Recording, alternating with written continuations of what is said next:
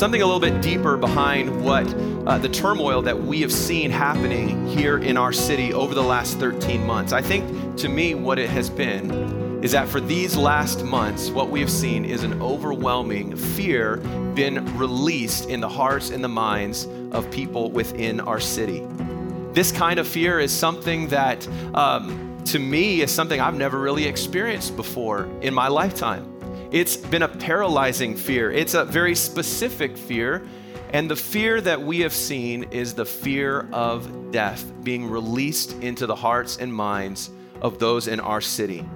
You know, we live in a city where the vast majority of men and women and children right now are paralyzed by the possibility of dying. And adding to that, not only are they terrified of themselves dying, they're terrified of being the cause of somebody else possibly losing their life. It's a narrative that we've seen over and over again throughout the news cycle, as almost every single day when they give the daily report, what do they mention? They mention those that have lost their lives due to COVID-19. And it's brought a great deal of fear into people's lives. Recently, a friend of mine was telling me how they were with a group of children, and the children were about 6 to 8 years old, and one of the children kept pulling off their mask. And of course, in this environment anyway, they had to be wearing a mask, whatever the environment was. And at one point, the 6-year-old child pulled their mask off completely, to which another 6-year-old child started screaming at them, "You're killing us. You're going to kill us. You're going to kill us." Now think about that for a minute. How heartbreaking is it that a 6-year-old would have such a great fear over another 6-year-old simply pulling off their mask for a few minutes? The reality is, it does actually make a little bit of sense, doesn't it? It actually does make sense to us. It's not surprising that this past year of lockdowns have exposed the great fear of death that our world lives under. You know, mankind has always feared death, but for the most part, they just simply try not to think about it. But whenever there's a situation like we're in right now, disease or a natural disaster or some sort of terrible thing that happens, it is brought to the surface again as people's fears are renewed in their minds as well. You know, it's interesting, in the book of Hebrews, Scripture tells us that it is the fear of death that holds men and women in bondage. Hebrews 2:15 says, "And to deliver them who through fear of death were all their lifetime subject to bondage." The fear of death brings bondage to people. It is an enslaving fear because all of us know as humans that there is no escaping it. And that is the reality that our world is in today, that every single one of us is going to come face to face with our mortality. And typically what we understand is that it doesn't always happen on our timetable. But we are not of the world, are we? We're Christians today. And as Christians, our mindset towards death is different. It is not a mindset of fear, but as born-again believers, we can say with the Apostle Paul in Philippians 1:21, where he said, "For me to live is Christ, and to die is gain." In 1 Corinthians 15:55, he said, "O death, where is thy sting? O grave, where is thy victory?" 1 Thessalonians 4:13 says, "I don't want you to be ignorant," he says. "I would have not you to be ignorant, brethren, concerning them which are asleep, that ye sorrow not." Of course, he's talking about those that have died. When he says asleep there, he says that ye sorrow not, even as others which have no hope. Meaning, as Christians, we have hope. Those of us that have placed our faith and trust in Jesus Christ, death does not have a hold on us. There is no terror in our hearts, because when we look at our inevitable end, for us, it is not a scary, unknown future, but it is the moment that we are ushered into the presence of God in eternal glory. See, we can say with the church in Corinth as they received the letter from Paul in 2 Corinthians 5:8, where he says, "But we are confident, I say, and willing rather to be absent from the body and to be present with the Lord." Now, this is not to say that we as Christians have some sort of strange fascination with death. Not at all. What it is it is a quiet confidence that recognizes that because our Savior defeated death on the cross, we ourselves will one day live in glory with him for eternity.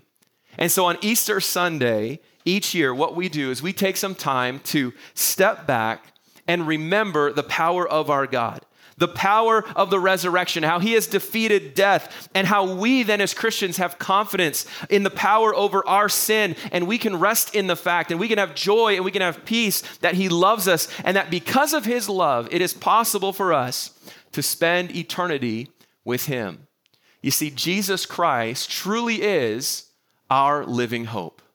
Well, let's take our Bibles to Mark chapter 16 is where we're going to be today as we're going to continue from my intro just a few minutes before there.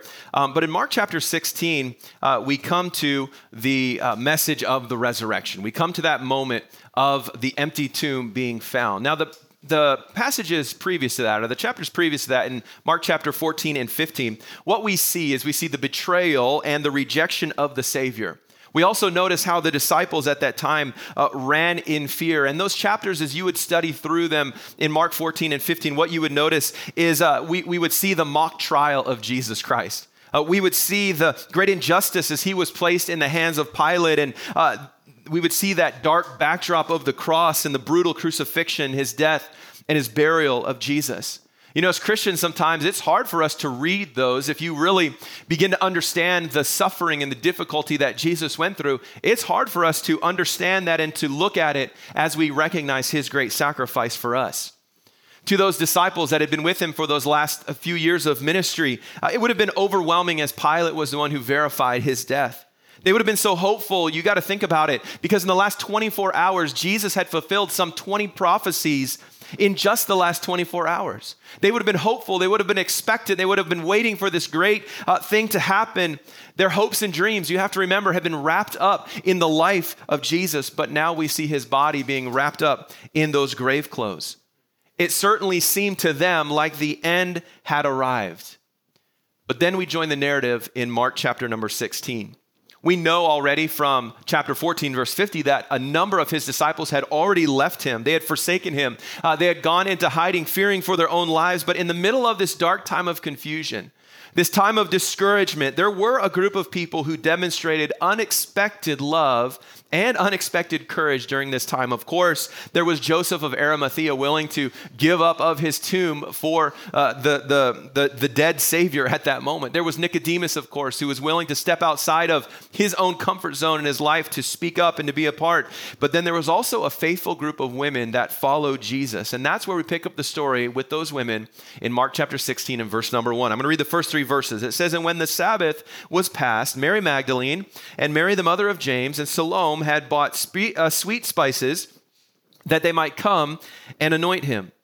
And very early in the morning, the first day of the week, they came unto the sepulchre at the rising of the sun.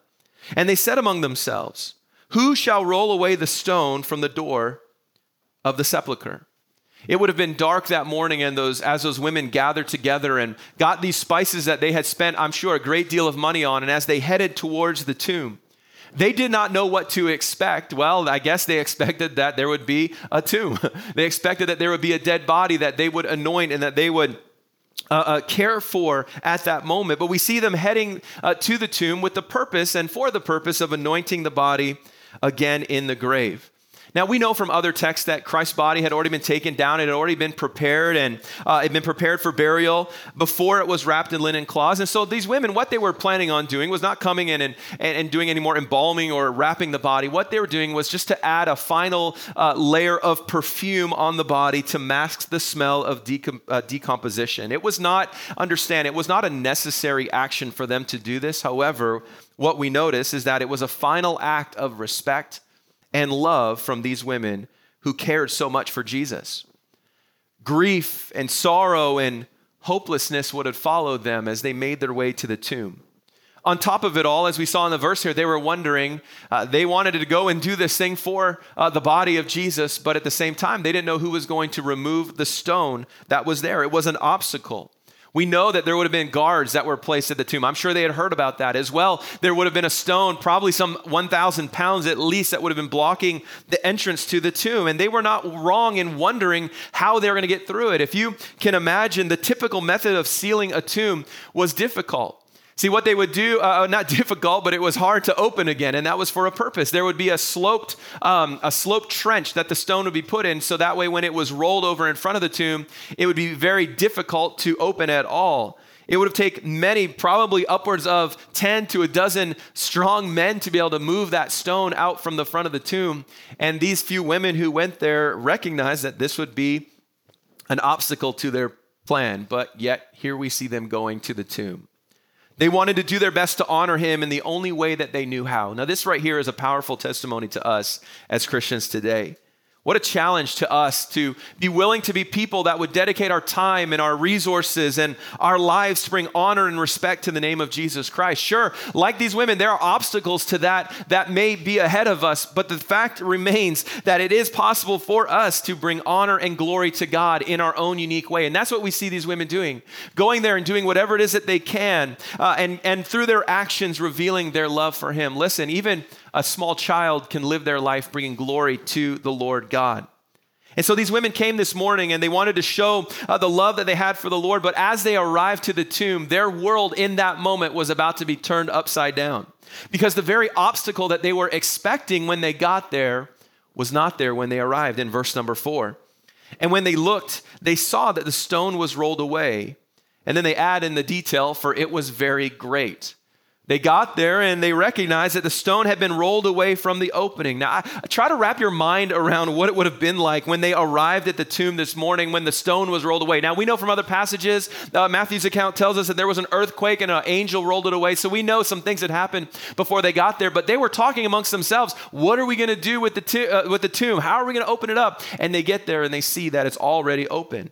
I'm sure they could hardly believe what they were looking at. I don't know if they the first one with good eyesight was like, hey, I think the tomb is open. Nah, of course it's not open. You can't really tell. And as they got closer and they could see that, yes, in fact, the tomb was open. I'm sure their first thoughts were that someone had stolen the body.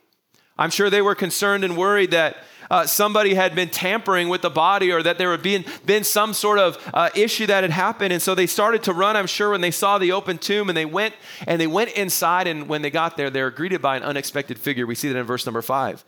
And entering into the sepulcher, they saw a young man sitting on the right side, clothed in a long white garment. And look what happens is they were affrighted. They were scared.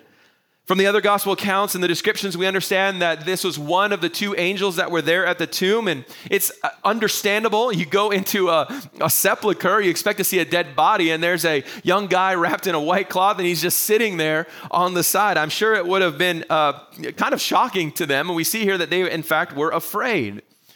I always like to wonder how I would have responded in that moment. And I think I probably would have had a little bit of a problem, a little bit of a panic attack. And that's why what happens next is so powerful. Look what the angel explains to them. And when he does explain to them, we get to our first point this morning, which is we see here how the angel explains the message of the empty tomb. Point number 1 today, the message of the empty tomb. Look at verse number 6. And he saith unto them, be not affrighted. He said, they come in, they're scared. He says, don't be scared. Ye seek Jesus of Nazareth, which was crucified. And I love this right here. He is risen. He is not here. Behold the place. He says, take a look here where they laid him. They walk in and this angel says, you don't have to be afraid at all. I want you to know something, ladies. He is risen. See for yourself. That's why he says, take a look where he is. See for yourself. He is not here. Now, I love to be the one to put myself into scripture and try to imagine what it would have been like to experience these Bible stories as we walk through them. And I cannot imagine what it would have been like to experience this situation. And not only experience it and to know what it means, but to actually understand the implications of what they had just seen. See, what this angel had said to them that day carried a lot of weight. It was groundbreaking. In fact, we know it to be something that was going to be world-changing. The fact that this angel declared that he is risen. He is risen. And with that statement, that's something that we've been celebrating and remembering for some 2,000 years. But what does it really mean? When the angel said to those women, he is risen, what does it actually mean for us? What are the implications of the risen Savior? I'm going to list just a few of them for you right now. It's important for us as Christians to remember the implications of the fact that Jesus is risen. Well, we know that because he is risen, it tells us he is God. It tells us that Jesus is God. It tells us then that our sins truly are forgiven. And that other portions of scripture that talk about how our debt has been paid, it means that it's true. It means that God loves us. It means that the gospel is a fact. It means that our lives then can have meaning and our lives can have purpose. It means that what we preach, the message that we share, it is not a message that is in vain. It tells us that God is the one who keeps his word and fulfills his promises and fulfills his prophecies. It tells us that Jesus did in fact defeat death and hell and the grave. And what it also tells us is that yes, in fact, a person can be saved by faith in that same Jesus who defeated death and hell hell, and the grave. It means that we as Christians today can trust his promises to us, and it means that we can live for him because he lives for us. Listen, because of the cross, we can say, like in Hebrews 7:25, that he is able to save them to the uttermost, that come unto God by him, seeing he ever liveth to make intercession for them. What does that mean? It means that because he is risen, he is alive, that he can save anyone. He can save any person that comes to him. The Apostle Paul really clarified the impact of the empty tomb in 1 Corinthians chapter 15, verses 12 through 22. And I'm going to read that for you here. Maybe you've got your Bible or right there in the app, in the chat. In fact, you can click on Bible and you can go to this passage. But 1 Corinthians 15, and I'll read verse 12 through 22. Paul says, "Now if Christ be preached that he rose from the dead, how say some among you that there is no resurrection of the dead?" And then here's where he gets to the point. He says this. He says, "But if there be no resurrection of the dead, then is Christ not risen? And if Christ be not risen, then is our preaching vain, and your faith is also vain. Yea, and we are found false witnesses of God." He says, we're false. We're not even legitimate, because we have testified of God that he raised up Christ, whom he raised not up, if so be that the dead rise not. For if the dead rise not, then is not Christ raised. And if Christ be not raised, your faith is vain, and ye are yet in your sins. Then they also which are asleep in Christ are perished. He says, those that have died before, it was for nothing. If in this life only we have hope in Christ, we are of all men most miserable. But now, he says, is Christ risen from the dead and become the first fruits of them that slept. For since by man came death, by man came also the resurrection of the dead. For as in Adam all die, even so in Christ shall all be made alive. Listen, church, the resurrection of Jesus Christ is the baseline for our faith. If there is no Savior, if there is no resurrection, then there is no salvation. You know, when you go shopping, you get a receipt. Now, this morning, for our family, it's a tradition that was my wife's tradition that we've adopted all these years, that we have pancakes on Easter morning. And unfortunately, my wife is still not back yet. And so she said, you got to get pancakes for the boys. And so guess what I did as a good dad? I ordered pancakes from McDonald's, right? Those are the best pancakes that are out there. And this morning, I ordered a bunch of pancakes, and I got the receipt with me here to prove it today. Now, here's the thing about a receipt, right? Now, a receipt validates that I made the purchase, right? It is something that validates that the transaction that happened between me and the store was accurate. Now, I do want to mention this morning that though there is a nice stamp here that says verified, there's a little stamp that says verified by, and then there's like a line there. No one signed it, by the way. But even though it says it was verified, I want you to know that my hash brown was missing. And so I just want to put that out there. And so guess what? My son, he scanned the barcode on there, and that says, we want to hear from you. And he put in a survey and said, our hash brown was missing. He couldn't have done that unless he had this receipt proving that a transaction had been made, that we had ordered these certain things, but we actually didn't receive them. You say, what are you trying to say, Pastor? Here's what I'm trying to say. As Christians today, who are bought by the blood of Jesus Christ, the payment for our salvation has been paid in full when Jesus died on the cross. But here's what I want you to get. The resurrection of Jesus Christ is the receipt proving that the transaction took place. The resurrection is the thing. He could have died, but if there was no resurrection, there's no way to prove that what he did on the cross was sufficient for your sins and for my sins, not at all. But because we have the resurrection, it is the receipt, and it is God's receipt for the payment of our sin. Now, our enemy in our sinful world, they know this. That's why since the very beginning, ever since he was resurrected from the dead, there have been those that have argued against that. Since this time, people have tried to diminish the influence of the resurrection. They've been trying to claim that there was no resurrection, that the body was stolen, or that Jesus was simply in a coma, or that he swooned and then later on woke up. And I want to just debunk a couple of those right for us today, because I think we're missing out on the fact that Jesus' body was guarded by Roman guards, trained killers. I think if we brought in those Roman guards and said, oh, you guys just missed it, he was just asleep, I think they might kill you. I don't know. They might be offended at those claims, saying that they didn't know a dead body when they saw one. Of course, we know there was a claim that others had come in and robbed, the body and taken him from the grave. But most certainly they would have been produced That body would have been produced by his enemies or when the story of the resurrection started going around. And then, of course, there's a story that his disciples stole the body to prove something. But I got to tell you, that doesn't hold much as well, because they most certainly wouldn't have given up their lives just to keep a prank going, just to keep some sort of lie going. The only reasonable explanation is that Jesus is who he said he was. That he was God, manifest, revealed in the flesh, who gave up his life and willingly paid sin's penalty for us, the innocent dying for the guilty. That is the full expression of God's love for us. These women who were there at the tomb were not looking at a crime scene. They were looking, and the body of Jesus was missing because he had walked right out of that tomb. The one who died for us now lives for us as well. And that is the message of the empty tomb. A message that we as believers must never forget. And the angel shared that good news with them, and he said, he's not here. I want you to take a look. This is where he was, but he is gone. But he also gave the women then one more instruction. He said, he's not here. We see the message of the empty tomb, but I want you to see, secondly, the mandate of the empty tomb, or the instruction, the commission of the empty tomb. Look at verse number 7.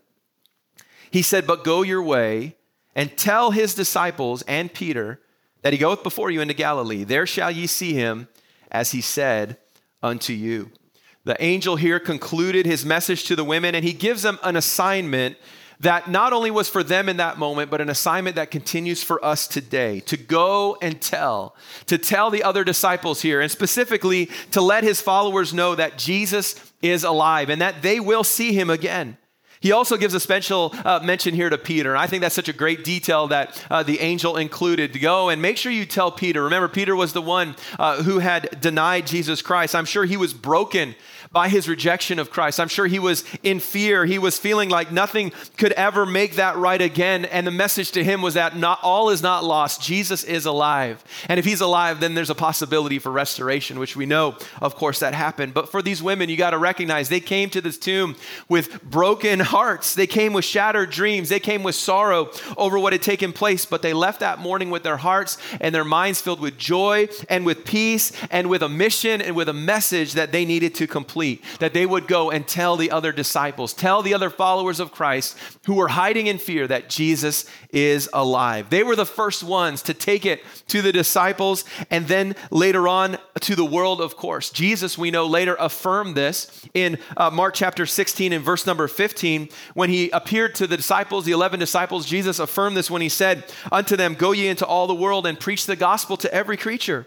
He that believeth and baptized shall be saved, but he that believeth not shall be damned. Verse 15 there is a verse we know so well. He said, go into all the world and preach the gospel. The message that was first to be delivered to the disciples was then to be delivered to the world. And as Christians today, those of us that have accepted and experienced the power of the resurrection personally, our call is the same thing, to share and to tell others about the good news. To be like the early church in Acts chapter 8 and verse number 4, that even in the middle of great persecution and even in the middle of great difficulties, it says they were scattered abroad and they went everywhere preaching the word. What was the word that they preached? They preached the gospel, the good news of Christ's death, his burial, but primarily the good news of his resurrection, that he had defeated death, and how through that it revealed his great love for mankind.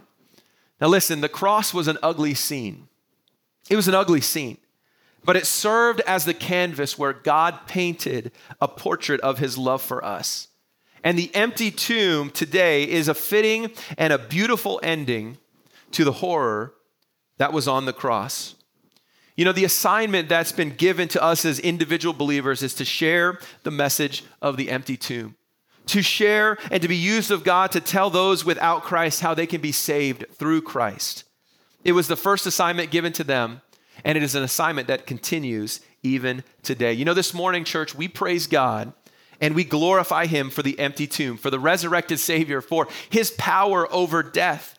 And we do not need to fear, because we, like those early church leaders, when those ladies came and ran to them and said, he is risen, that they responded, as we know history tells us, they would have responded with, he is risen indeed, when they understood what had taken place. But I recognize this morning that there may be some of you who are watching today that have never experienced the power of the empty tomb.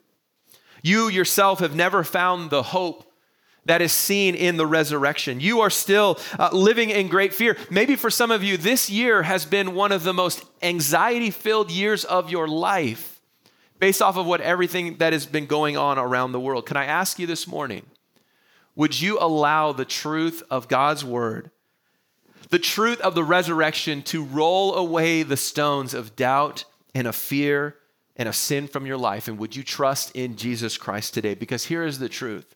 Because Jesus is alive, you can trust him. He did, in fact, die for your sin. Romans 10:9 tells us that if you confess with your mouth the Lord Jesus, and thou shalt believe in thine heart that God hath raised him from the dead, he gives us a definitive statement, thou shalt be saved. There is no doubt today that if you would turn in faith, that you would leave behind your own attempts at salvation or of good works, and you would repent of the sin that is in your heart, and you would recognize that you cannot save yourself, and you would trust by faith in Christ's sacrifice for you and his power over death for you. The Bible tells us that you can, in fact, be saved. That means that you can live for eternity in heaven with God. That means that what you have outside of this life is so much better than you have right now.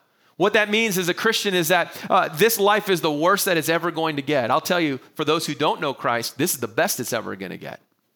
And if you would trust in Christ today, you can be saved. Romans chapter 6, verse 23 tells us that the wages of our sin is death. That is not only physical death here on this earth. We know that comes to everyone, but that's spiritual death. That's eternal separation from God. That is the wage. That is the earning of your sin. But it says here so amazingly, the gift of God is eternal life through Jesus Christ our Lord. It is a gift that is extended to you today. The only thing that is necessary for you to receive that free gift is simply to accept it, to believe in what Jesus has done. Salvation is a gift. It was a gift that has been paid for you by Christ's death on the cross. It is secured and it is proven in the resurrection. And I want to ask you today, if you've never accepted Christ as your Savior, would you accept him today? Would you be saved today? If that's you this morning, I want to ask you, would you reach out to us on the live chat there? There should be a link that you can click on that says find out more about salvation, or you can reach out to one of the members of our host team by just clicking on request to pray, or there's another option up at the very top that you can get connected with us. You can even go and read on our website more about salvation. But listen, would you accept Jesus Christ? Would you turn to him by faith? Maybe you've been putting it off. Maybe today you're here and you're searching for that. You want to know, what is all about the resurrection? What is it about Easter? What is this all about? It's about the resurrected Savior, and that because he lives, it proves that his sacrifice on the cross was enough for my sin. Salvation is such a gift. Church family, I wonder, are you today living in the power of the resurrection? Are you living in an understanding of the message of the empty tomb? Are you following the mandate of the empty tomb? Are you a vehicle by which God can use to share his truth with others? Or have you, like many in our society today, been living yourself in great fear? You won't have to look very far to find somebody who needs the message that we've talked about today. And the question is are we being used by God to tell others about the saving power of Jesus Christ? Are we instruments in his hand to be used to roll away those stones of doubt, to expose the truth of Jesus Christ? Listen up, church. Jesus is alive today. He is risen, and death is no longer to be feared. For a few minutes this morning, we're going to take just a few minutes here, and we're going to have a time of reflection. Some music's going to play. We'll have a few verses. In fact, the gospel is going to be on the screen today. Verses that tell you and affirm what we've talked about today about salvation. I want to ask you, if you're not saved, would you take those few moments and would you reach out to us in the chat?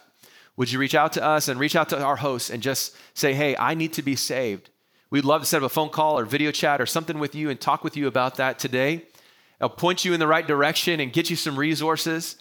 And I want to encourage you to make that decision. If you're a Christian today, would you maybe take a moment there in your home or wherever you're watching and just say, God, would you help me to remember, first of all, and be thankful and celebrate the message of the empty tomb. What a great thing it is. Man, we lose so often, we forget the power of the resurrection. And would you trust in God today in that? Would you by faith walk? And then would you remember the mandate of the empty tomb, which is we need to be telling others about the gospel. Maybe you can do that by simply sharing the message that you've heard today, by reaching out to a friend or a family member and saying, hey, do you know Christ as your Savior? Say, man, it's so uncomfortable for me.